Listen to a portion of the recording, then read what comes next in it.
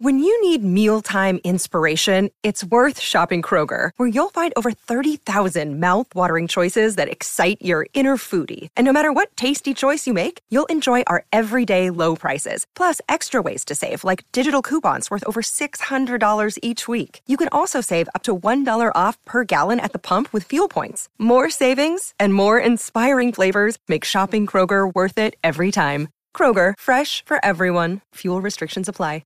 In action is the Tall Blacks. They had a massive win over the Saudis the other day in World Cup qualifying. Joining us to talk about that is basketball scribe from stuff.co.nz, Mark Hinton. How you doing, Mark? Yeah, good afternoon, Rick. I'm very well, thank you. A lot of sport on at the moment, and it's all great to consume, isn't it? I'm still marvelling over Mark Tellier's performance for the Blues last night. Incredible individual effort. Mate, what a way to make an early statement for a fringe All Black. Yeah, mate, how good. I mean, that game was insane. There was a period in the first half where my partner, who was in the room but not really watching, turned around and said to me, "Is this highlights?" Because there were so many tries. Yeah, look, Rick, I mean, I know we're here to talk about basketball, but I have to say that, you know, the intent of these new, I guess, law, whatever, they're not laws, are they? They're kind of variations or whatever you call them. The intent is to speed up the game. Man, it has worked. That first round of Super Rugby was highly, highly entertaining. And the rugby really did flow from, you know, and not just that game. I mean, I covered Moana Pacifica, Fijian and Drua earlier, and watched the Hurricanes late last night. I mean, they were all excellent games of rugby where the ball moves around. And it was I don't know the statistical analysis, but the ball just seemed to be in play so much more, and the faster pace, the intent was better. Just everything seemed better across the board for a round one, especially. Yeah, exactly, mate. They just need to come up with you know what I'd really like to see is, we'll get to the basketball shortly, but as a rule that, you know, when one of the front rowers goes down with a tight calf to try and, you know, get a breath back, that they just roll a front row replacement on. He can get his treatment and we'll just carry on with the game. That would be great. Yeah, exactly. It's still a work in progress to become a perfect game. That's for certain. Yeah, it is, mate. It is. Well, let's talk basketball then, mate. And the Tall Blacks. It was pretty commanding performance against the Saudis, particularly without so many of the big guns for the Tall Blacks. It feels like basketball depth in New Zealand at the moment at that level is absolutely massive. Yeah, it was a pretty easy one and an expected one. Saudi Arabia, not exactly a powerhouse of the hoops world, and so, you know, even a third or fourth string Tall Blacks team, which this probably was, certainly around maybe a third string team, still should be good enough to take care of business and work comfortably. I mean, 110-63, that's 47 points, and some amazing shooting stats. Rick. Ethan Rusbatch, I think, what did he shoot? 8 of 11 from the field and 5 of 7 from 3. You know, Sam Wardenberg makes 7 of 12 shots on his Tall Blacks debut. I mean, there's a lot to like about that. You are right. The depth in New Zealand basketball at the moment is extraordinary. I was talking to Tall Blacks coach Pero Cameron about this, and, you know, look, Pero was part of the golden era of New Zealand basketball, that early 2000s team with Sean Marks and him, Phil Jones, Kirk Penny, Mark Dickel, all those guys, incredible, the best Tall Blacks team, bar none, absolutely without doubt, and, you know, a golden era that just came to fruition at that 2002 tournament where they got fourth at the World Champs. But I don't know if I've seen New Zealand basketball, and I've been covering it for a long time, 30-odd years now. I don't know if I've ever seen New Zealand basketball with as much depth at the top end of the men's game as it has now. I mean, Pero really does have 5 or 6 players in every position to choose from, and his squad that he eventually selects for the World Cup later in the year, and that's being held in the Philippines, in Indonesia and Japan. He really has some big calls to make, because he's had a lot of people that have filled in these windows that crop up now, where other people have been unavailable, and people have really stood up and shown they can perform in the international arena. So when you consider all the people he's got here, he's got Yanni Wetzel, Finn Delaney in Europe up doing very good things up there. The Webster brothers obviously coming off pretty good seasons for the Perth Wildcats, and then he's got Isaac Fotu obviously in Japan, and a bunch of kids playing high-level college basketball in the US, there is a lot to choose from. So maybe he doesn't quite have that golden age team that he was part of, that could really shake things up at the World Cup. But he has a lot of depth, and he has, whoever he picks, Rick, will go out and perform in that tall black way, which we all know is to play hard, to play together, and to really be better than the sum of their parts. Why do you think the depth is so good? I mean, I know that of late, the things that Justin Nelson, for example, did with our Sal's NBL has certainly probably helped guys bridge the college, the school basketball to that next level in between there and the Aussie NBL. But I mean, those kids have got to be there to make that transition. So, is this on Basketball New Zealand and programs they have in place? I think it's a variety of things. I don't think we can probably point one finger and say that that's made New Zealand basketball deeper. Undoubtedly, Basketball New Zealand's programs are producing talent, because of the amount of kids that go off to scholarships in the US now is extraordinary. There's I think there's over 20 girls, young New Zealand women playing up in the NCAA competitions, and there's close to that in men as well. So there's every year there's between 5 and 10 players going off to each year to play high-level college hoops. So that's helping. I think the standard of the New Zealand NBL, the work done by Justin Nelson, Hugh Bainan, and so forth, to lift that competition and to really make that a sort of a little engine that could. It's never going to be the Australian NBL, the New Zealand NBL, and the key thing about that is it needs to understand that. Justin Nelson got that, and he's made it into this great little boutique league almost. It doesn't go for a long time, and it runs pretty much in the off seasons to most of the major leagues. But it's a great little league, and so I think that's helping. And I think you have to tip your hat to Basketball New Zealand. They don't always get it right, but they're producing talent in this country. The explosive young talent that's coming through, incredible. So all those things add up to give Piero Cameron a lot of players to choose from when it comes to picking his national team, when everyone is available. Now, look, that's the big unanswered question, Rick. Will he have an absolute full strength Tall Blacks team to take to that World Cup later in the year? I think it's August, end of August into September. That's the big question, because as he knows, the professional leagues, I guess circumstances, injuries, all these sort of things add up, and yet he doesn't always get to pick his best players. He's hoping like heck he can pick every single player, and I'd say every single player available. I mean, we know the NBA is a law unto themselves because it is the best competition around, but what about the big European leagues and things like that? I mean, did they time their league seasons to avoid the World Cup?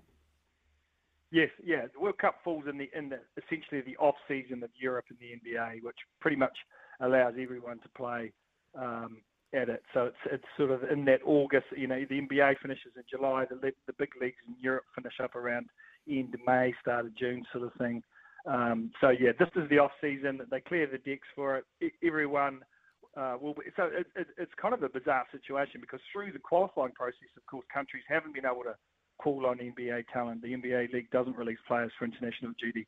But if you've been able to get to the league, and qualifying out of Europe, like it is in football, isn't easy. It's the strength and depth in Europe, and you actually have to play well to get to these big global tournaments. So if you've been able to get there, you will be at full strength come later in the year. Look, everyone wants to know, will Steven Adams finally play for the Tall Blacks? And we can't answer that question. Only Steven knows that. He's injured at the moment, and Memphis Grizzlies are desperate to get him back.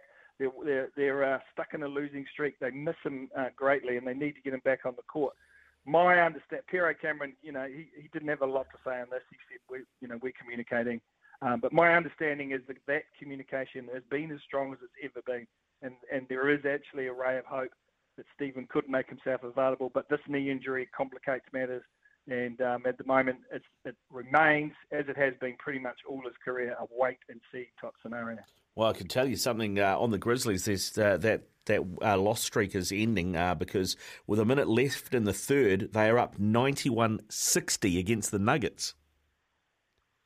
Yeah, that's a good win, but it's long overdue. They haven't been firing, and they do miss Steven, not because of what he does points-wise or even his rebounding. I mean, it's amazing. His offensive rebounding is incredible at the historical numbers he's putting up, but just his presence and just the way everything flows around him, they've really missed him. But that's a great performance today, but they need to get back on a run, and I think his return from injury, which is imminent, I believe, I think that will probably be just the spur they need to get on a run at the business end of the year, because, of course, the NBA is all about the form you're in when it really matters, playoff time. Yeah, it is indeed. I can tell you, Ja Morant, who's also been out for a while, is back in this game. He scored 23 points and got 7 rebounds so far. We're not done with our World Cup qualifying, even though we're pretty much, we are there. It's just about where we finish, and that gets decided on Monday in Wellington when we take on Lebanon. I think we lost to Lebanon last time we played them over there. What chance do you give this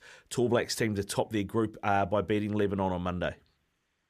Yeah, look, I'm not sure what's at stake because, as you say, the Tall Blacks have already qualified. But if they do win this, they will top their group and potentially gives them a kind of a slightly better seeding. But I've never been convinced. FIBA is a bit like some of these other world organisations, like World Rugby, doing the draws for World Cups 3 years out. I think that they're not that silly. They're doing the draw in April for this tournament. But, I'm not convinced that necessarily winning the group will give you some sort of amazing seeding or any real advantage, because previously the Tall Blacks have won their group out of Asia and got a terrible draw. So we'll wait and see what ends up. But this is to decide the winner of the group. Lebanon beat them up there. They're a solid team, big bodies, experienced, kind of grizzled internationals. So a good test for these Tall Blacks of Pero Cameron, who would have got a lot of confidence on that big score against Saudi Arabia. So I would pick New Zealand to win at home. Lebanon just lost to the Philippines up there in a close one. So I'm not sure if they're at super full strength, but I would think this New Zealand team, a solid group with Sam Wardenberg playing for the first time, and as I said, impressed in that win on Friday night with 17 points and 8 rebounds, with Terrell Harrison, big 7-footer out of the Brisbane Bullets, guys like Toy Smith-Milner, Jordan Ngatai, Ruben Tarangi. There's plenty of experience there. Ethan Rusbatch with that hot hand to his 21 points the other night. So there's plenty of experience there, guys that have played a lot of international basketball. So I would expect the Tall Blacks to finish qualifying with a win in front of their home fans in Wellington, and it'll be just how impressively they get their job done, Rick. Pero will want them to sign off in style. He'll want them to I guess, make the most of a rare kind of, or not rare, but they don't have that many home games these days. So it's great for them to finish qualifying at home. So he'll want a good, big performance from his team, and I expect them to deliver maybe 10 to 15.1. Okay, all right. We'll look forward to that on Monday night. Are you going to be in Wellington for it? No, sadly I won't be, but I will be watching. There's no other sports to take eyeballs off on Monday night. So I'll be watching on the stream. Yeah, nice, mate. And a question for you, because, we've had the finals playoffs of the NBL started a while ago, and both the Kings and the Breakers qualified for the final. It feels like about a week ago. But we don't have game one until Friday. Why is there such a big break? This very FIBA window that we're talking about now, both New Zealand and Australia are playing in it. Australia's got a couple of games themselves over there. I think their second one's today, and as you say, New Zealand's on Monday. So the NBL sort of scheduled this, and look, it was crazy. It really was, for two reasons. There's no reason why they couldn't have just gone ahead and got these finals underway. I think they could have coexisted the games, the international games. They could have put the NBL finals on around them. There's plenty of days in the calendar. And neither the Sydney Kings nor the Breakers released any players to play in this window. So I think it was one of those things. The window was there.